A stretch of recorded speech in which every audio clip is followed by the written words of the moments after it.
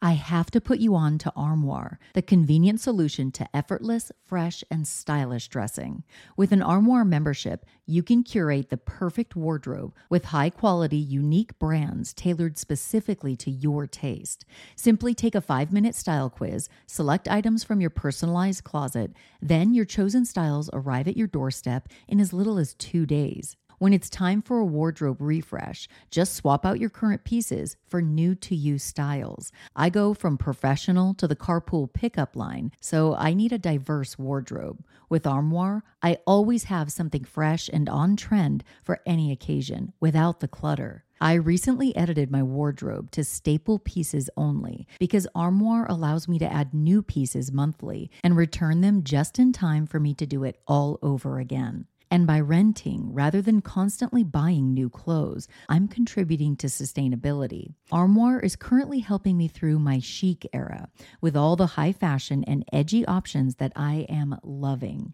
And the empowering aspect of supporting a women-founded and women-led business is so cool. With their personalized styling suggestions and diverse designer offerings, Armoire has helped me define and refine my personal style, even as trends evolve and my body changes. Whether it's a date night, a professional event, a formal affair, or just a trip to the grocery store, Armoire ensures that I am always dressed to impress effortlessly. Right now, my listeners can give Armoire a try and get up to 50% off their first month. That's up to $125 off. Just visit armoire.style/murderish. That's armoire.style, ARMOIRE.style/murderish to get up to 50% off your first month and never worry about what to wear again. Try Armoire today. The opinions expressed in this episode do not necessarily reflect those of the Murderish podcast. Sensitive topics are discussed. Listener discretion is advised. Thursday, October 27, 1988 was a busy time in McLean County, Illinois. Halloween was just a few days away. The annual Intercity Football Series, where local high school football teams would battle each other out, was in full swing. And in just 12 days, the November elections would be held. McLean County Coroner William Anderson had just come from the Central Catholic versus University High School football game. Afterwards, he was due to meet with members of his re-election campaign to go over strategies. Before the meeting, Anderson was volunteered by the others to get beer for the meeting. He went to the closest store, S&S Liquors, located at 703 North Clinton Street in Bloomington Normal, Illinois. He grabbed a six-pack and headed home for the strategy session. Just 2 to 3 minutes later, after having made it only a few blocks, Anderson's pager went off, alerting him to go back to S&S Liquors.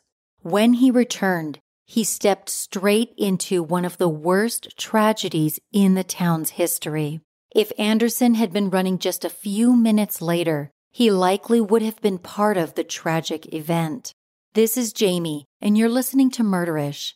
Join me as I walk you through the tragedy known as the S&S Liquor Store murders.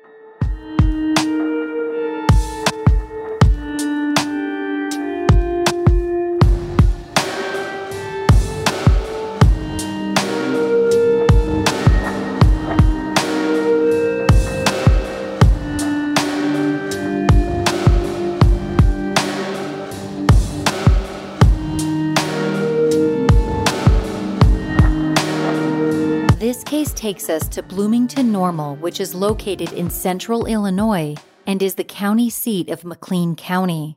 Located 135 miles south of Chicago, Bloomington Normal is home to the original Steak and Shake fast food restaurant and Illinois State University, the state's oldest public university. David Davis, personal friend of Abraham Lincoln, who was appointed to the U.S. Supreme Court by the former president, once called the town home. As Halloween approached in 1988, residents of Bloomington Normal would experience a real-life tragedy that would end in the death of 3 of its residents.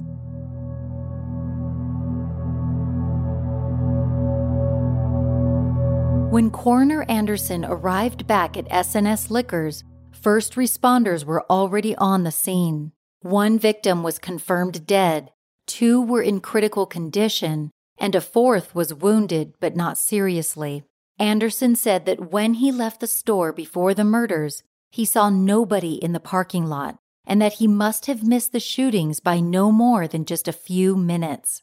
He identified the deceased victim as 30-year-old Scott Burton, who was a customer in the store. Whitney Cole, 24, had come into the store with Burton and was taken to the hospital in critical condition. Employee Robert Webb, 30 years old, who'd only worked at the store for a month, was also taken to the hospital in critical condition. The 4th victim, store employee Tracy Galt, 22, who'd worked at the store for a few weeks, was well enough to provide police with descriptions of the 2 perpetrators. On Friday, October 28th, Whitney Cole succumbed to her injuries and died at St. Joseph's Medical Center in Bloomington. Prior to her untimely death, Whitney had been preparing for her wedding, which was scheduled to take place in March of the following year. She and her mother had recently shopped for a wedding dress, one that she would never have the opportunity to wear. The day following the shootings, Robert Webb also died. It was his 31st birthday. He and his wife had a 10-month-old daughter, and he had been planning on adopting his wife's 6-year-old daughter from a previous relationship. Whitney Cole was born in Normal, Illinois on November 26, 1963, to parents John and Carol Cole. Her father died when she was just 15 years old. Whitney, the youngest of 4 children, began working at Bergner's department store in the Eastland Mall in Bloomington during high school. She was still employed there at the time of her death. She and her fiancé, James Hopman, were to be married in March of the following year. Also born in Normal, Illinois on June 12, 1958, to parents Frank and Mary Burton, Scott Burton was the youngest of 2 children.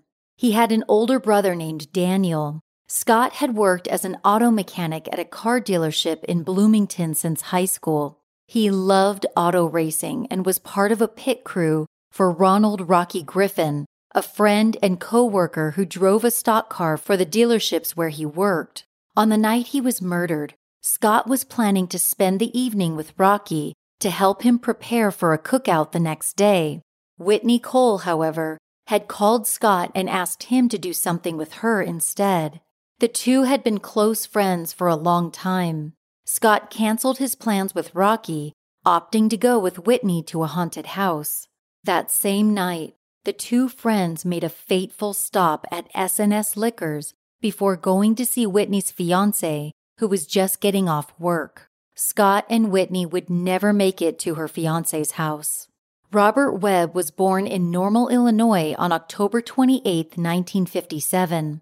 His parents, Clarence and Marilyn Webb, had 5 children, 4 boys and a girl. After graduating from Bloomington High School in 1976, Roger went on to marry a woman named Minnie Mattingly. Minnie had a daughter, Brandy, age 6, and she and Robert had a 10-month-old daughter named Melissa together. Robert was a veteran of the U.S. Army and served in the Illinois National Guard. He taught Sunday school and coached the church's softball team.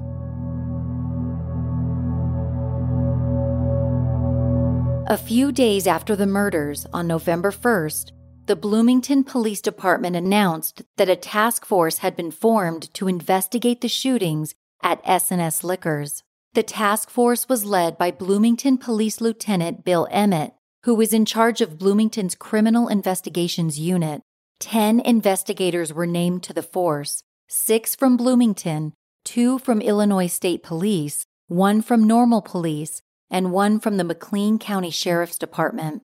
Aside from Tracy Galt's description and the sketches that were produced, police had little to go on. No getaway car was seen, and the door-to-door canvass of the neighborhood around the store did not provide any additional useful information. On November 2nd, McLean County Crime Stoppers announced that the existing reward for the case had increased to $9,150. The public had a huge interest in solving this case and they donated additional money to go toward the reward. By November 8th, Crime Stoppers announced that the reward was now up to $13,649. According to the president of Crime Stoppers International, Inc. in Albuquerque, New Mexico, this amount was believed to be the highest reward ever offered for a crime in the state of Illinois. After 2 weeks, the task force had received over 300 tips from the public. Unfortunately, none of them had turned out to be of any significant use. The store had been thoroughly searched for fingerprints, and crime techs worked to compare all findings with what they had on file, looking for matches among convicted criminals. On November 15th, Crime Stoppers announced that the reward had now increased to $15,082. A few days later, the Normal Police Union made a contribution to the special fund for the S&S Liquors case, adding an additional $2,500, which increased the reward to $23,715. Although a record reward figure was being offered, a full year went by without an arrest. During that time, the task force had received over 500 tips and had conducted over 1,800 interviews. Sketches made from Tracy Galt's description had been sent to law enforcement agencies all over the Midwest. Investigators had traveled to St. Louis, Chicago, and Milwaukee to speak with other law enforcement agencies to find out if similar crimes in those areas may be related to the S&S murders. They consulted with police in New Mexico, Florida, Michigan, and New York. Despite these efforts, no solid leads came in over the course of a year, and the task force was decreased from 10 investigators down to just 2. On Monday, March 11, 1991, nearly 2.5 years after the murders, Bloomington Police Chief Mike Miller and McLean County State's Attorney Charles Reynard held a press conference at the McLean County Law and Justice Center in Bloomington. They announced that an arrest had been made. A 35-year-old Springfield man named Glenn Wilson had been charged with first-degree murder in connection with the S&S Liquors case. Reynard said a second suspect was being sought in connection with the crime. Miller announced that the task force was back up to 6 investigators, and they would work hard to build a case against Wilson and the second suspect. At the time of his arrest, Wilson was serving an 8-year prison sentence on an unrelated weapons charge. As for what led law enforcement to Wilson and the other suspect, a tip had come in from a man who heard 2 men talking about the S&S Liquors murders at a party. He gave the names of the men to police, who both said they had gone to S&S Liquors on the night of the murders to try to buy alcohol, but were refused because they were not 21.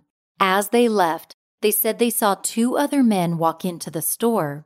They provided a description of the 2 men who walked into the store, which, along with other information police had, was enough to arrest Glenn Wilson.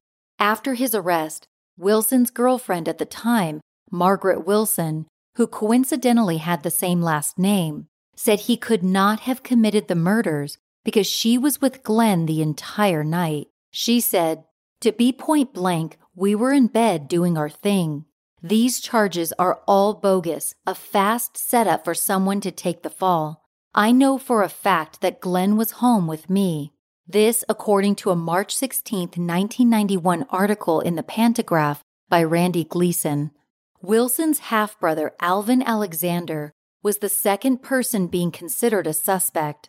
When questioned by police, Alexander said he was in Bloomington on the night of the murders and did stay with Glenn, but that he was there to see his girlfriend, and he was asleep in his brother's basement during the crime. On August 1st, however, Alvin Alexander was arrested at his home in Springfield, Illinois, and charged with first-degree murder and armed robbery for his alleged participation in the S&S Liquors murders.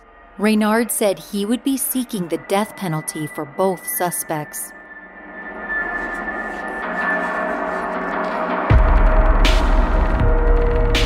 I've been telling you guys about a really fun and engaging mobile puzzle game I've been playing. Best Fiends is all geared up for Halloween with spooky-themed levels and outfits. While my husband watches sports, I stay thoroughly entertained playing Best Fiends. He looks at me so funny when I fist pump after beating another level, but whatever. I get so excited when I advance in the game.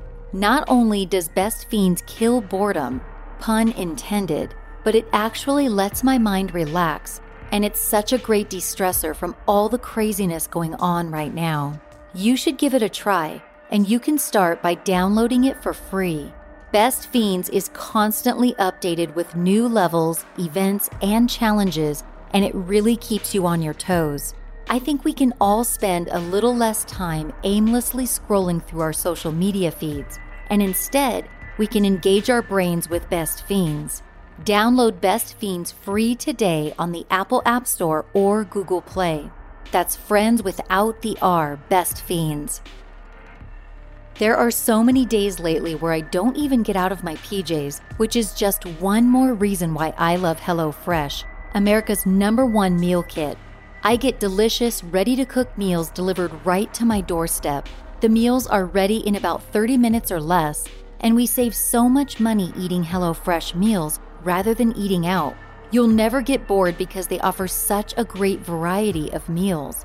All ingredients are pre-portioned, which also saves money because you don't buy more than what you need. Not to mention that's a burden on our planet.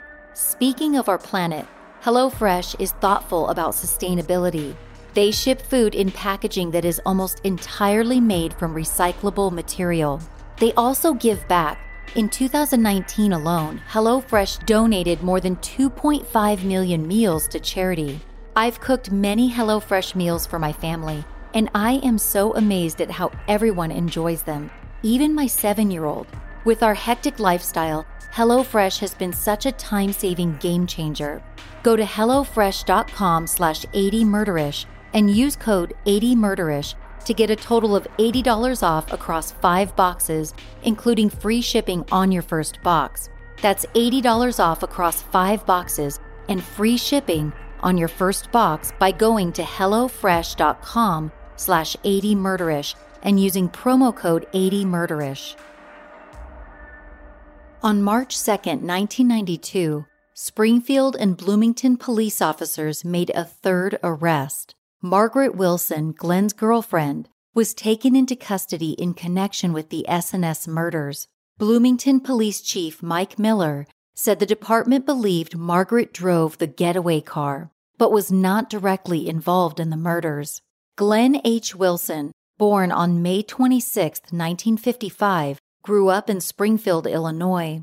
He was no stranger to violent crime.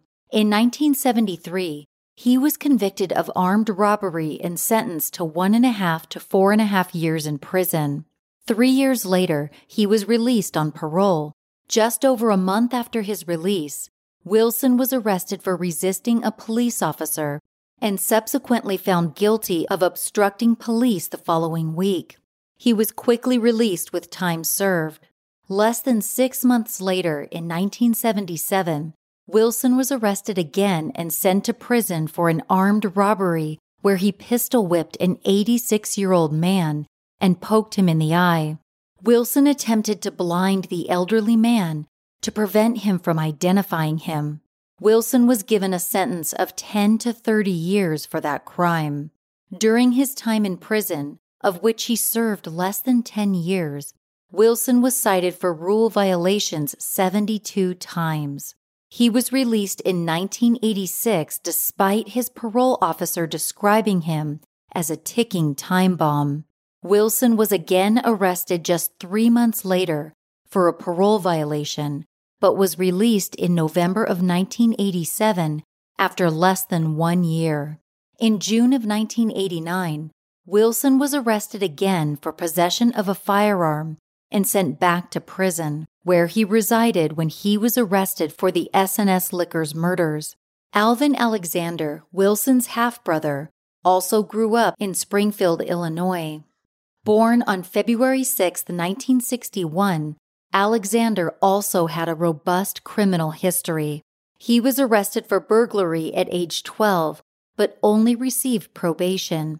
he was arrested for a second burglary, for which he was sent to juvenile prison.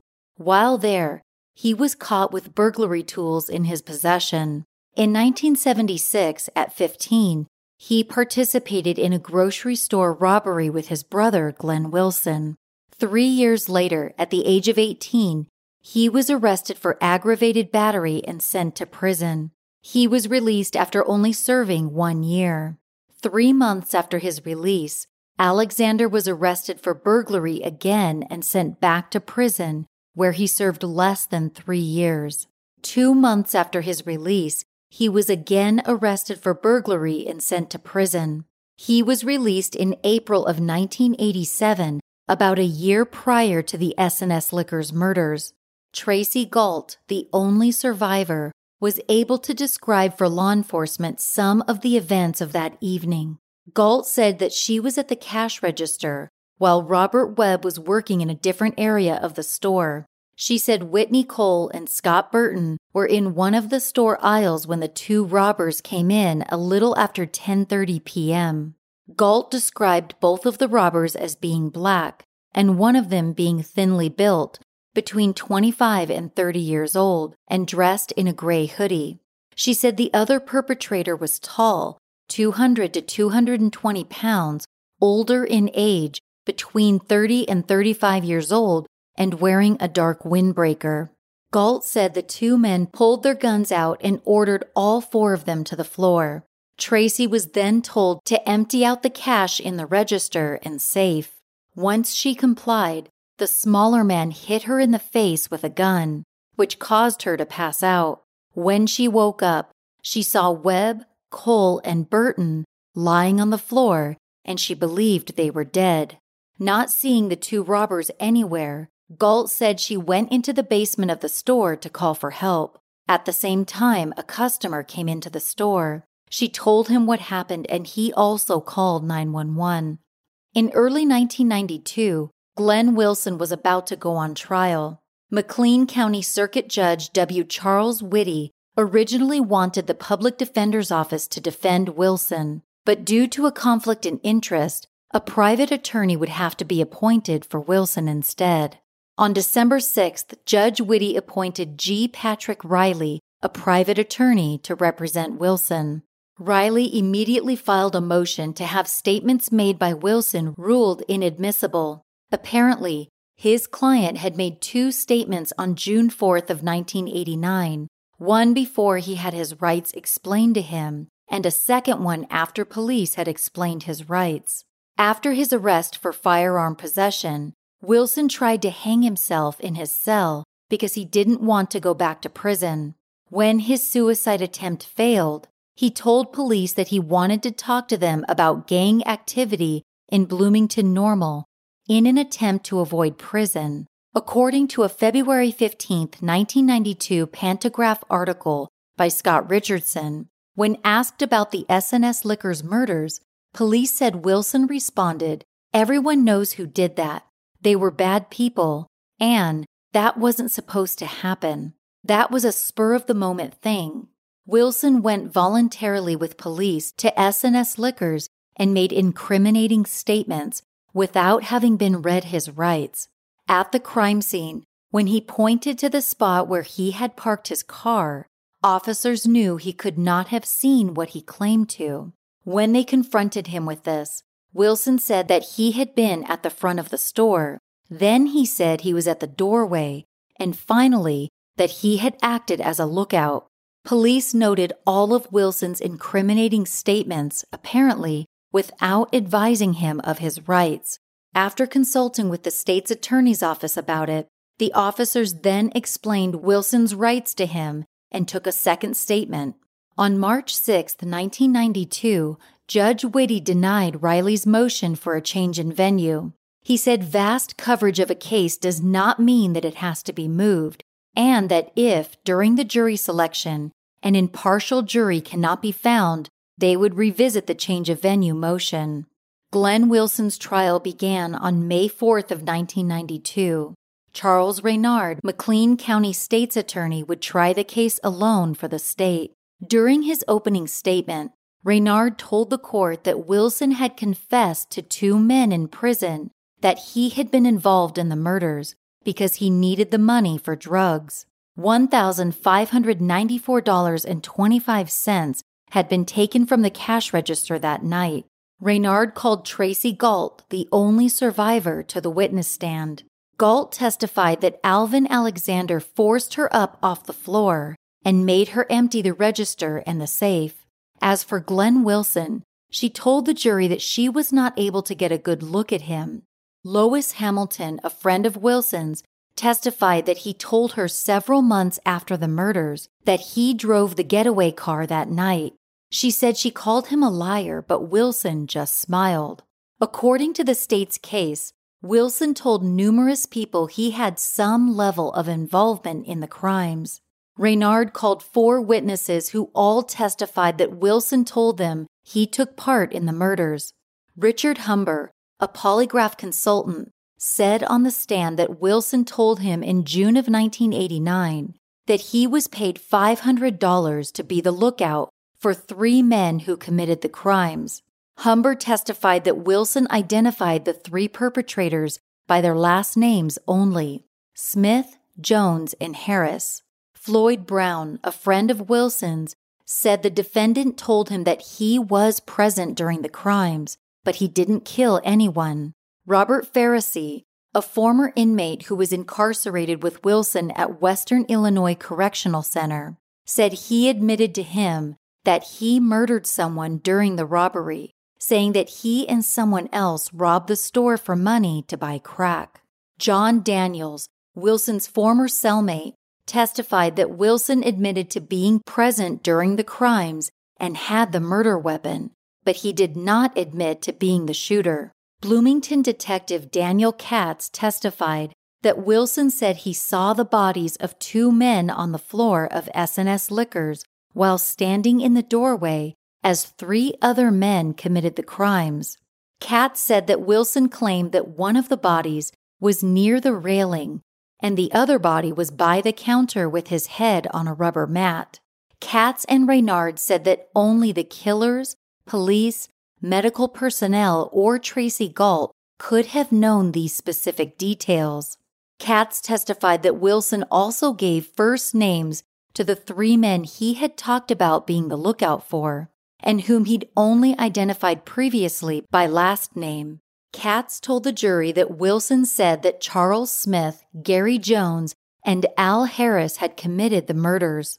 It is unclear whether these 3 names Wilson gave were real people or just made-up names. Regardless of Wilson's claim, those 3 names were never connected to the S&S crimes.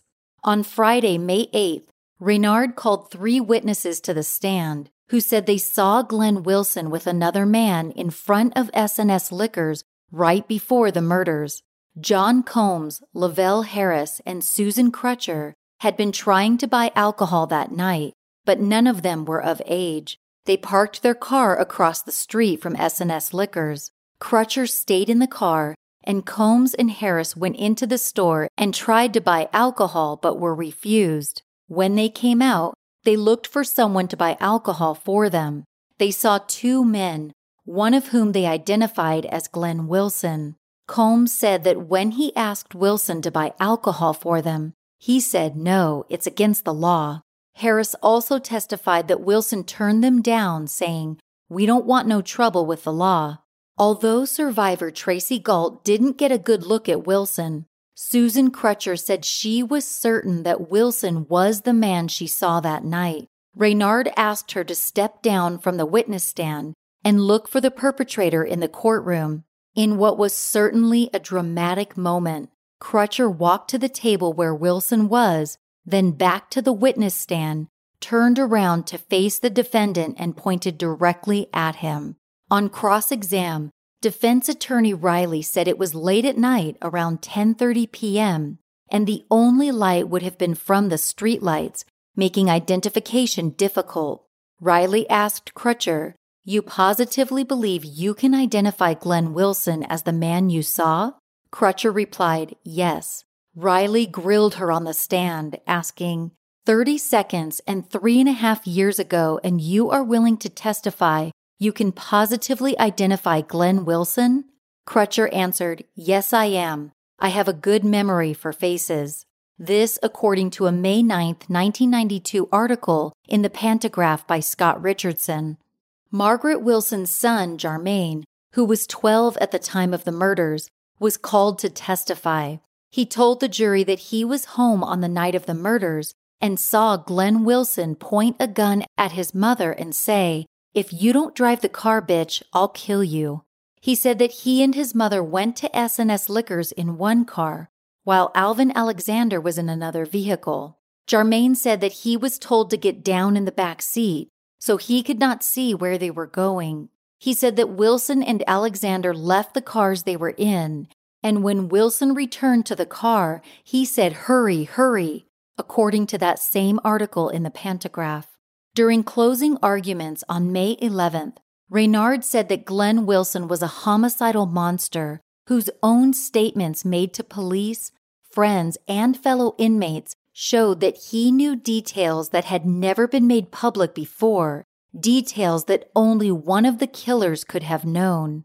Reynard said that Wilson's motivation was obvious. He needed money for drugs, and committing robbery was the way to accomplish that. As far as the reason the robbery turned into murder, Reynard had a theory. He claimed that Glenn Wilson recognized Robert Webb, one of the employees at S&S Liquors. When Webb worked at People's Drugs in downtown Bloomington, Wilson was a frequent customer. Reynard alleged that Wilson knew that Webb would recognize him, saying, "Robert Webb was Glenn Wilson's ticket back to prison. Webb could link him to an armed robbery, and it was at that moment he knew he had to execute him." This according to a May 12, 1992 article in the Pantagraph by Scott Richardson. Wilson's attorney, G. Patrick Riley, focused on the lack of evidence against his client. He said that Tracy Galt identified Alvin Alexander, but could not identify Wilson. There were no fingerprints or shoe prints that tied his client to the scene. He also claimed that the identification of Wilson by Combs, Harris, and Crutcher was faulty.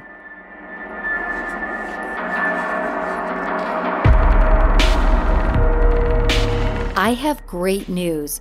True crime podcast Case Closed is back for an all-new season.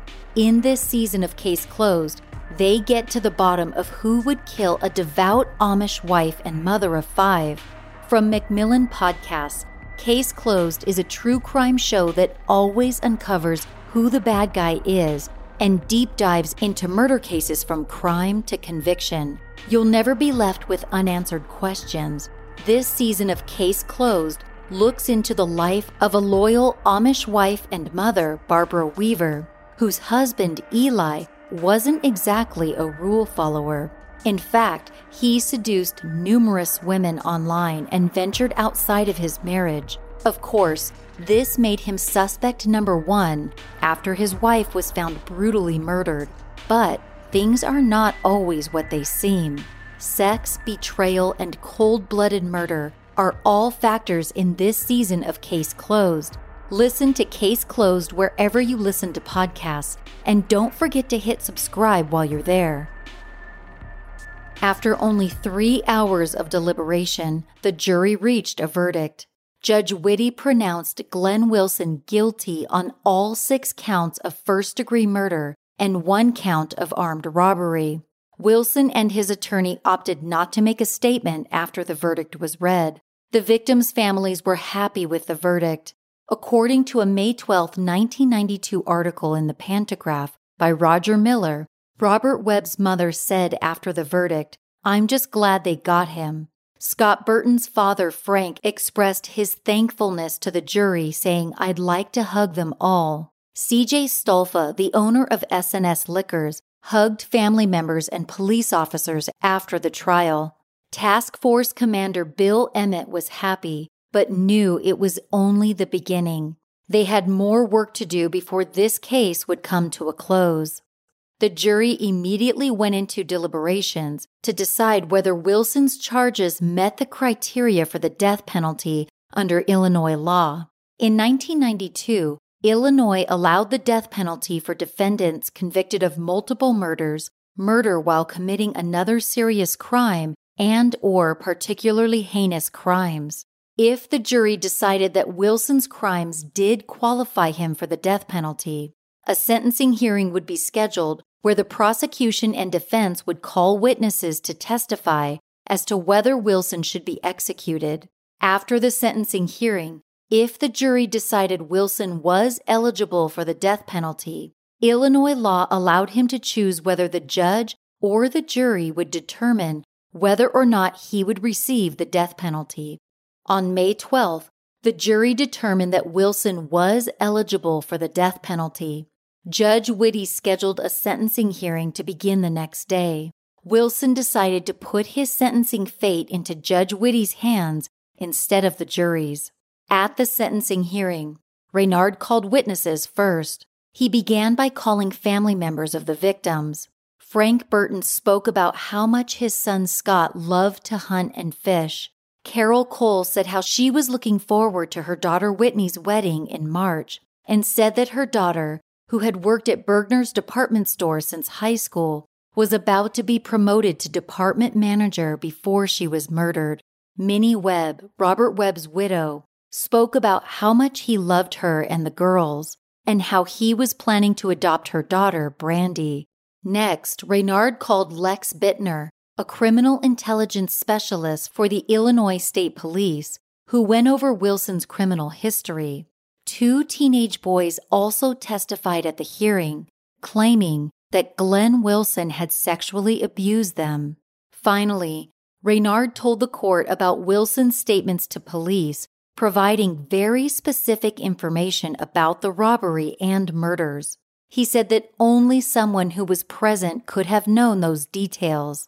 On Monday, May 18th, Judge Witte, in what he called the most unhappy duty he ever had to perform, sentenced Glenn Wilson to death. According to a May 19, 1992 article in the Pantagraph by Scott Richardson, Judge Witte said of the murders, "These acts of violence were not isolated. Every person in his lifetime is responsible for his own actions." Along with the offenses discussed during the sentencing hearing, the judge noted that Wilson's problems began long before he became an adult. When Wilson was 12 years old, he threatened a teacher with a hammer. At age 14, he tried to burn his school down. After filing and losing 3 appeals, Wilson got a new attorney who in 2002 appeared at a meeting in Springfield in front of the Illinois Prisoner Review Board. The board was charged with determining which prisoners to recommend for clemency to Governor George Ryan. Wilson's attorney argued that his sentence should be changed to life without parole because Wilson was mentally challenged and suffered from brain damage due to epileptic seizures. On January 11, 2003, 2 days before he left office, Governor Ryan commuted all death sentences in Illinois to life without parole, including Glenn Wilson's. Today, Glenn Wilson is inmate A77521 at the Pontiac Correctional Center, a maximum security prison in Pontiac, Illinois, a small town about 35 miles northeast of Bloomington. On July 6 of 1992, Alvin Alexander's trial began in McLean County after Judge Witte ruled against a motion for a change in venue. The judge appointed Richard Koritz from the Public Defender's Office to represent Alexander. State's Attorney Reynard again tried this case alone. Just like the case against Glenn Wilson, there was no physical evidence to link Alexander to the crimes. Police could not match his fingerprints or shoe prints to any that were found at the scene.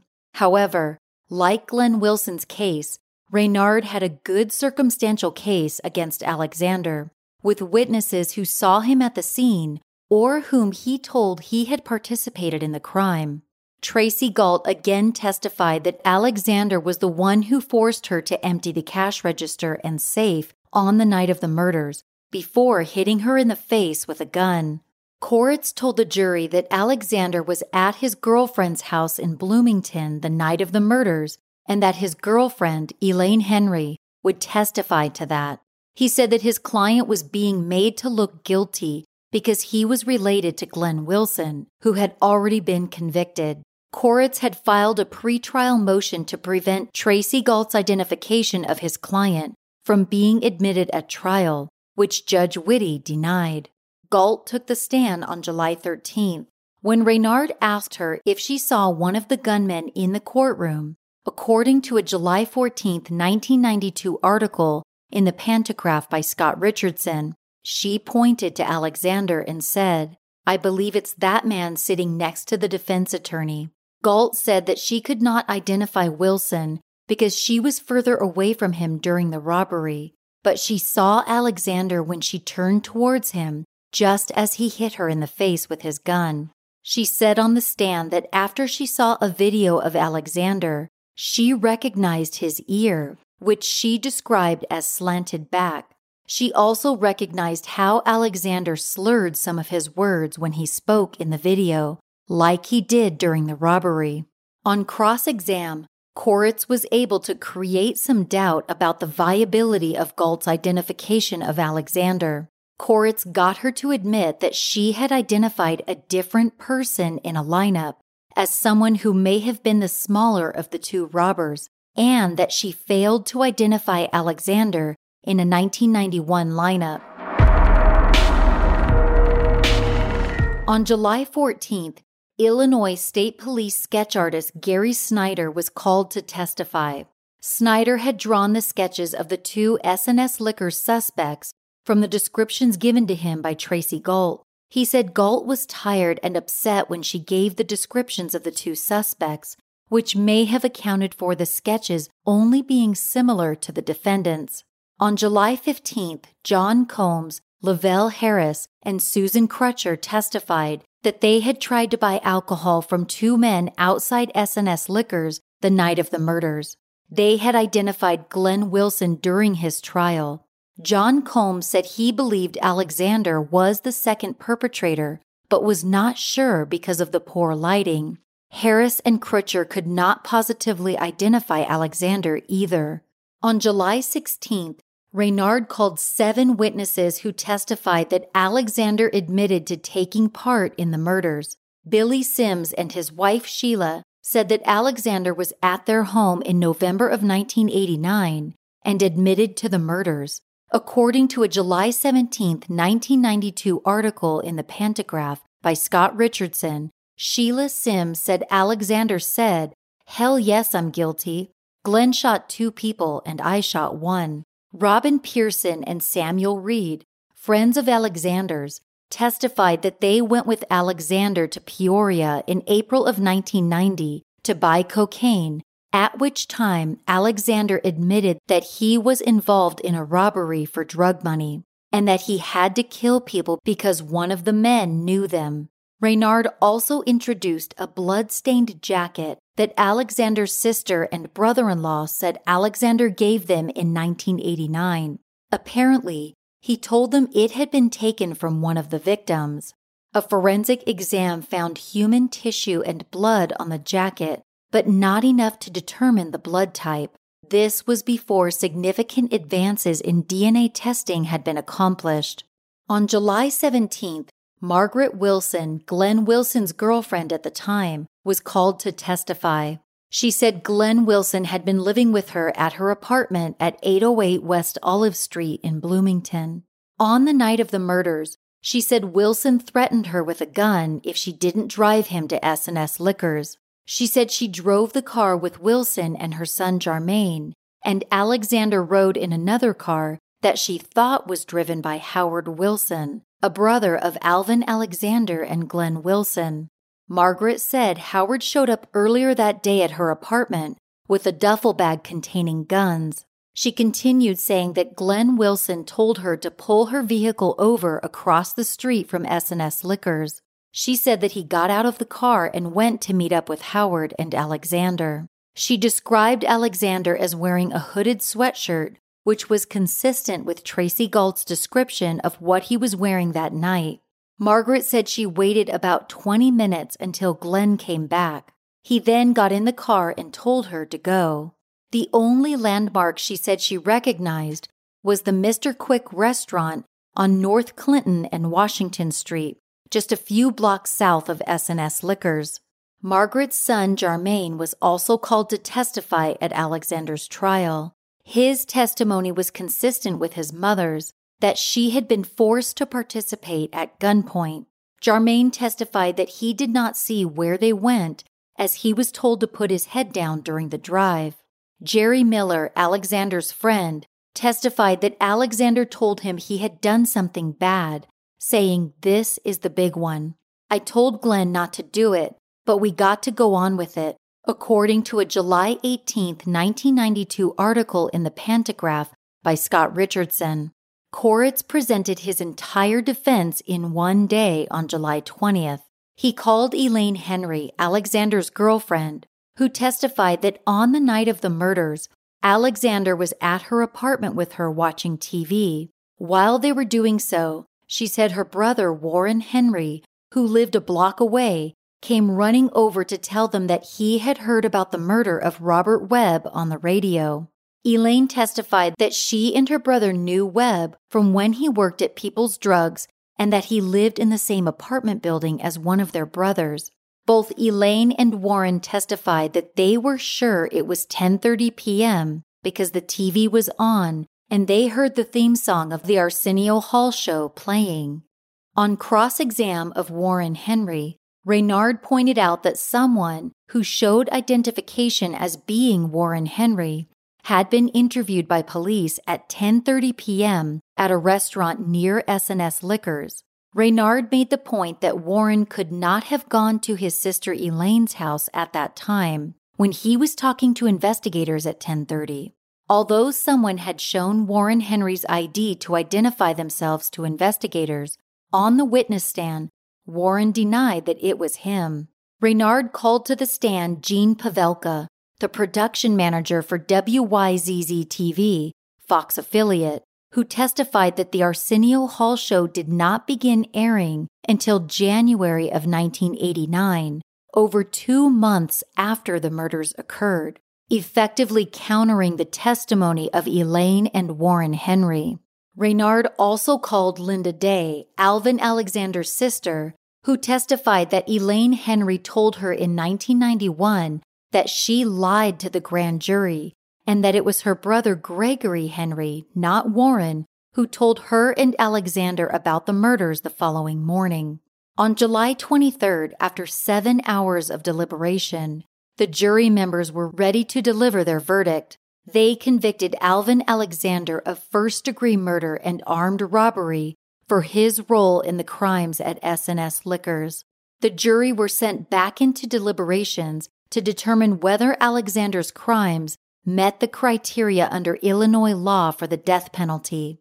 It took the jury only 10 minutes to decide that he was eligible. Unlike his brother, however, Alexander elected to let the jury decide his fate. Reynard began the sentencing hearing by saying that he believed Alexander deserved the death penalty, just like Glenn Wilson.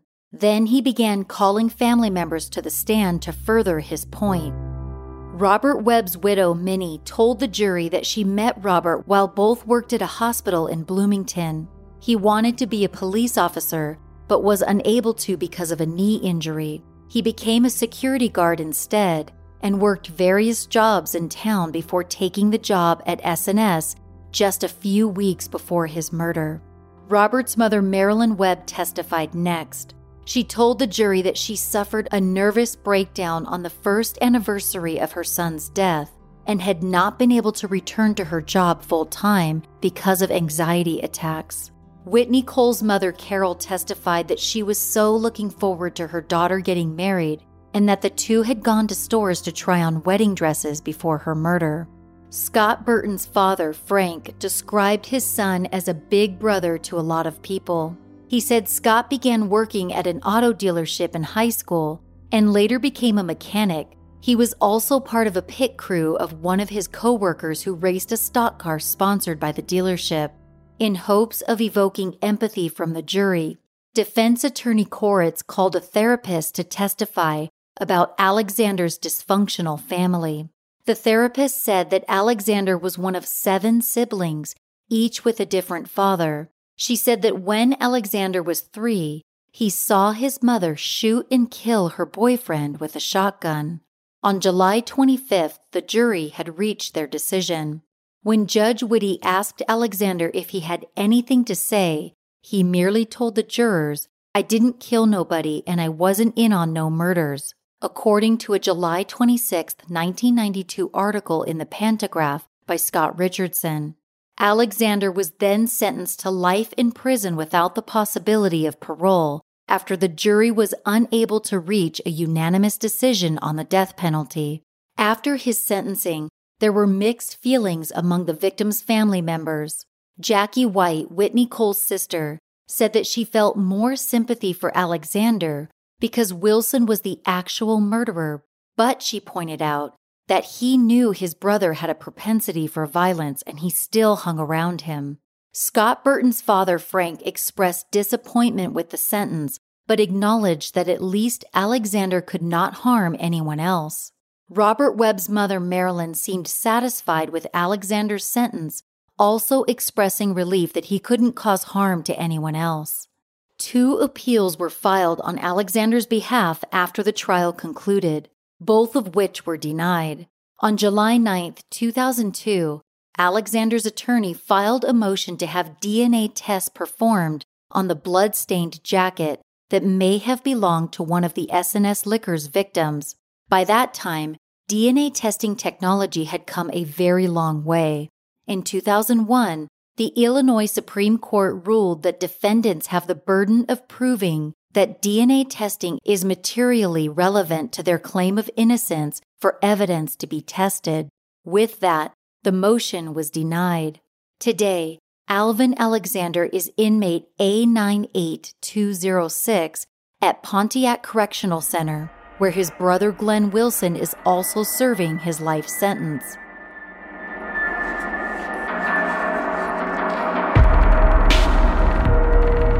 With all of the time spent at home lately, my husband and I have run out of great TV content to binge. We recently signed up for Acorn TV, and that put an end to our TV rut. With Acorn TV, we get commercial-free streaming content that is based in British television, and we can watch it on any device.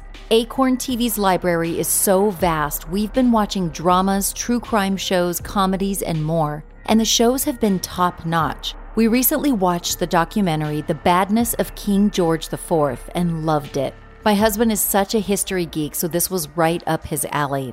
Acorn TV has hours of content waiting for you to binge, and new content is added every Monday. And you can't beat the price. You can start enjoying Acorn TV for just $5.99 per month. Acorn TV offers something unique from other streaming services, and signing up for it was like an early holiday gift for ourselves. Escape to Britain and beyond without leaving your seat. Try Acorn TV free for 30 days by going to acorn.tv and use my promo code MURDERISH. That's ACORN.TV, code MURDERISH to get your first 30 days free. On June 25, 1992, Margaret Wilson's attorney, Gary Johnson, announced that she had accepted a plea bargain to serve 5 years for her involvement in the murders. On August 20, 1992, it was announced that another arrest had been made in connection with the S&S murders. Police arrested Howard Wilson, who was the brother of the previously convicted Glenn Wilson and Alvin Alexander.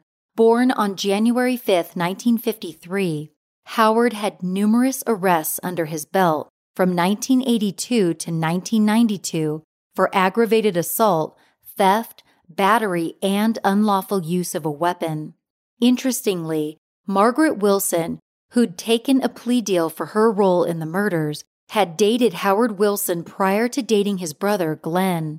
Howard had been at a training school in Columbus, Ohio, learning how to drive semi-tractor trailers when police caught up with him.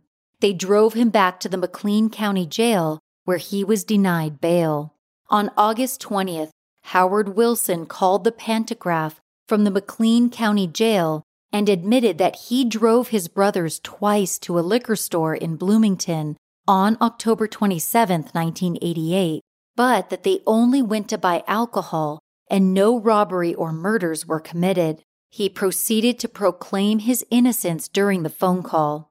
On November 5th, Judge Witte assigned Gary Morris, a private attorney from Peoria, to represent Howard Wilson. Morris quickly requested a change in venue as he believed it would be impossible for his client to receive a fair trial because of the publicity the case had received during his brother's trials. Despite this effort, Judge Witte would later deny the motion for a change in venue. As Howard Wilson and his attorney prepared for trial, sadly, S&S Liquors closed its doors after decades of being in business. On December 31, 1992, C.J. Stolfa, the store owner, closed the doors for the very last time. The murders had become associated with the name of the store, and the business never quite recovered. Previous to being charged in connection with the murders, State's Attorney Reynard had come to an immunity agreement with Howard Wilson in early 1992, which allowed him to avoid prosecution if he helped solve the murder case. As part of the agreement, Howard needed to be truthful with police, tell the truth as a witness in court, and pass a polygraph exam. On March 18th, however, Judge Witte ruled that Howard violated the immunity agreement, saying that because Wilson did not live up to his part, the agreement was void and Reynard could charge him. During opening arguments on March 19th, Reynard said that Howard Wilson didn't merely drive his brothers to a liquor store, unaware that they planned to rob it. He said Howard was the wheelman and that he gave statements to police showing that he knew much more about the murders than he originally claimed. Defense attorney Morris said that his client drove to Bloomington to attend a party with family. He said Howard and his brothers made 2 trips to a liquor store because they ran out of alcohol. During the second trip, he said that Howard drove Alvin Alexander, while Glenn Wilson, Margaret Wilson, and Margaret's son went in another car. Morris said that that was the extent of Howard's involvement. Morris said that after Alexander returned, Howard drove back to the home on West Olive Street and then went back to Springfield. He said Howard had no idea that his brothers robbed the store and murdered 3 people while he waited in the car. During a courtroom break, one of the deputies told Judge Witte that he thought Howard was writing notes and hiding them on his body. He believed the defendant was communicating with somebody in the courtroom and thought he showed a note to someone that said, "Get rid of automatic weapons." Notes were found on Howard, but not the one the deputy thought he saw about automatic weapons. Instead, notes found on Howard included a threat to Bloomington detective Daniel Katz, who had testified before the courtroom break. According to a March 21, 1993 article in the Pantagraph by Melinda Zur, the note said, "You forget, I've been to your house, Katz, and I know where your little girl goes to school. You're a walking dead man, I promise you that." To explain this note, Howard told Judge Witte that he was bored and wrote the note just to be doing something. Howard's threats didn't stop with those notes. Officers at the McLean County Jail had to restrict Howard's phone privileges after he was heard making threats against State's Attorney Reynard. On March 22nd, Margaret Wilson testified. She said Howard Wilson came to her house the night of the murders with Glenn Wilson and Alvin Alexander. She said Howard had a duffel bag with 3 guns in it. She said she drove one of the vehicles, but didn't remember who drove the other one. Margaret said the second vehicle belonged to Wilson's girlfriend. Then, Howard Wilson took the stand in his own defense. Morris attempted to keep his client's testimony focused on his family, such as him being one of 22 children, but things would go awry.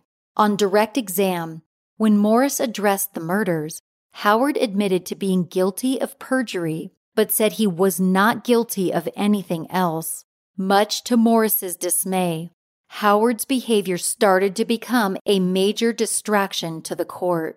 According to a March 25, 1993 article in the Pantograph by Melinda Zur, Howard said to Reynard at one time, "You're standing there, man, twisting my words, and I'm not in a very good mood." He also called Reynard a racist for making a plea deal with Margaret Wilson, the only white defendant, saying, "So I lied. Margaret's been lying for the past 3 years. It's because I'm black and she's white. You're a fucking racist." In his closing statement on March 25th, Reynard told the jury that Howard Wilson admitted driving the second getaway vehicle and provided the weapons used in the murders. Morris said in closing that his client did lie about the robbery and did admit to being the driver of the second vehicle, but he had no idea about his brother's plan to rob S&S Liquors. The jury deliberated until the evening and informed Judge Whitty that they had reached a verdict. Howard Wilson was convicted of 3 counts of first-degree murder and 1 count of perjury. His sentence was automatically life without the possibility of parole. Howard, who had his feet shackled, sat at the defense table. When he heard the verdict, his head dropped. Reynard and the victims' family members expressed relief afterward because the S&S Liquors case had finally come to an end after almost 4.5 years. 3 appeals were filed on Howard's behalf subsequent to his trial, all of which were denied. Today, Howard Wilson is inmate A10506 at Stateville Correctional Center in Crest Hill, Illinois, a small town about 100 miles northeast of Bloomington. On May 6th, Crime Stoppers announced that the reward for the S&S Liquors case, which had reached $25,000, would be split between 3 unnamed individuals. One would receive $15,000, one would receive $7,500, and the other would receive $2,500, based on the information they provided to help solve the case. Scott Burton's mother, Mary, said after the trial that she and her husband Frank were grateful for the work put in by police, the state's attorney's office, and Judge Whitty. Mary Burton died on January 17, 2011, at the age of 84. Frank died 3 years later at the age of 86 on October 27, 2014, 26 years to the day after the murders. Whitney Cole's sister, Jackie White, died on May 3, 2011 at the age of 60. Her mother, Carol Cole, died on January 27, 2013 at the age of 81. Robert Webb's mother, Marilyn, who expressed relief that her son could rest in peace after justice was served, still resides in Bloomington today. Webb's father, Clarence, died on March 29, 2005 at the age of 78. Webb's widow, Minnie, lives in Leroy, Illinois, a small town just outside Bloomington.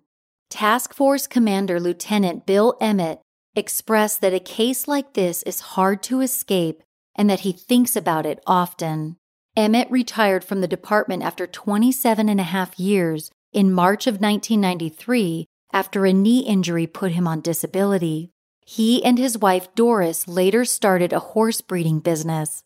After she passed away, Emmett moved to Texas. Tim Linksey, who became Bloomington police chief when Mike Miller retired in August of 1992, was one of the officers who responded to the scene on October 28, 1988. He has never gotten over seeing the dead bodies as he peered through the store's front entrance doors. Linksey served as chief until June of 1997, when he retired after 27 years with the department. He and his wife moved to Fort Myers, Florida. Then defense attorney G. Patrick Riley now practices law in Eureka, Illinois, a small town in between Bloomington and Peoria, Illinois. Richard Koritz remained with the Public Defender's Office until 1996, when he ran for and was elected state's attorney for DeWitt County, just south of Bloomington. He served 1 term and then lost in 2000. He won the office back in 2008 and retired at the end of his term in 2012. His son Carl, an assistant state's attorney in Koritz's office, is now the DeWitt County State's Attorney. The S&S murders presented Charles Reynard with his first death penalty case, which made it that much more memorable for him. Reynard remained with the McLean County State's Attorney's Office until 2002, when he was elected to the 11th Judicial Circuit. He stayed on the bench through the end of 2015 when he retired. Judge W. Charles Whitty did not sleep much the night before Glenn Wilson's sentencing. Like Reynard, it was his first death penalty case. He said he relied on the law to set the parameters and the judges and juries that came before him to set the guidelines that led him to his decision. He expressed afterward just how difficult that time was for him. Judge Whitty retired in 2001 after serving on the bench for 23 years. He died of cancer in April of 2016 at the age of 74. When S&S Liquors filed for bankruptcy, the building sold to Hometown Video. According to a July 21, 1993 article in the Pantagraph by Bill Flick, store owner C.J. Stolfa said, "I'm just happy the people who did this have been found, prosecuted, and will be prevented from ever being able to do it to anyone else. For a long time, I was bitter, very bitter for what it had done. It eats at you until you can't stand it anymore, and I feel terrible, terrible about the tragedy and those young people that died and their families." Stolfa launched a catering business after closing S&S, and in 1997, he opened a highly successful restaurant in Bloomington called CJ's. Stolfa died in April of 2011 at the age of 68. Hometown Video, which operated in the S&S Liquors property, closed in November of 1995. The building was empty until January of 1999, when it became a daycare center. In October of 2002, the building was empty again when the daycare center moved to another location. In October of 2003, the property became home to a church which remained until 2011 when it moved to another location. After 3 years, another daycare center moved in but soon went out of business.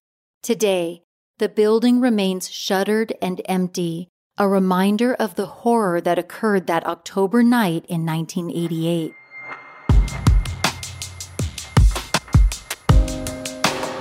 Thanks for joining me on this episode of Murderish. Check out murderish.com if you want to buy Murderish merch like t-shirts, face masks, and more. CrimeCon House Arrest is coming up fast. It's a virtual true crime event that I'm participating in, along with so many other true crime podcasters and celebrities. The event takes place on November 21st, 2020, and badges are on sale now at crimecon.com/housearrest. I would love to interact with you there, so consider buying a badge and joining the fun. That's crimecon.com/housearrest. I'll include a link in episode notes. If you can't get enough Murderish, subscribe to our Patreon service to get immediate access to bonus content only available to Patreon subscribers. There's a link to go behind the scenes and become a Patreon subscriber at murderish.com. Thank you to Sierra H for becoming a Patreon subscriber. I appreciate you so much. If you haven't joined the Murderish Facebook discussion group, do it. We have so much fun in there. You can also find me on Twitter at MurderishPod and on Instagram at MurderishPodcast. I've been doing a lot of interactive Q&As on IG stories, so follow me on Instagram at MurderishPodcast if you want to participate. If you'd like to support the show in other ways, tell a friend about Murderish or write a review in your favorite podcast app. Murderish is mixed and mastered by John and Jessica Buchanan of Audio Editing Solutions. Music is by Nico of We Talk of Dreams. This episode was researched and written by Steve Field. As always, Ishers, thank you for joining me on another episode of Murderish. And remember, listening to this podcast doesn't make you a murderer. It just means you're murder-ish.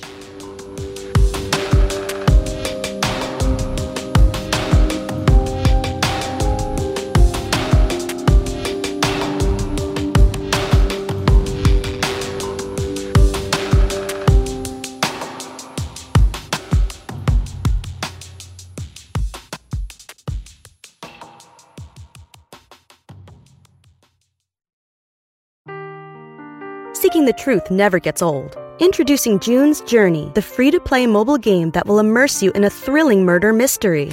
Join June Parker as she uncovers hidden objects and clues to solve her sister's death in a beautifully illustrated world set in the Roaring 20s. With new chapters added every week, the excitement never ends. Download June's Journey now on your Android or iOS device, or play on PC through Facebook Games.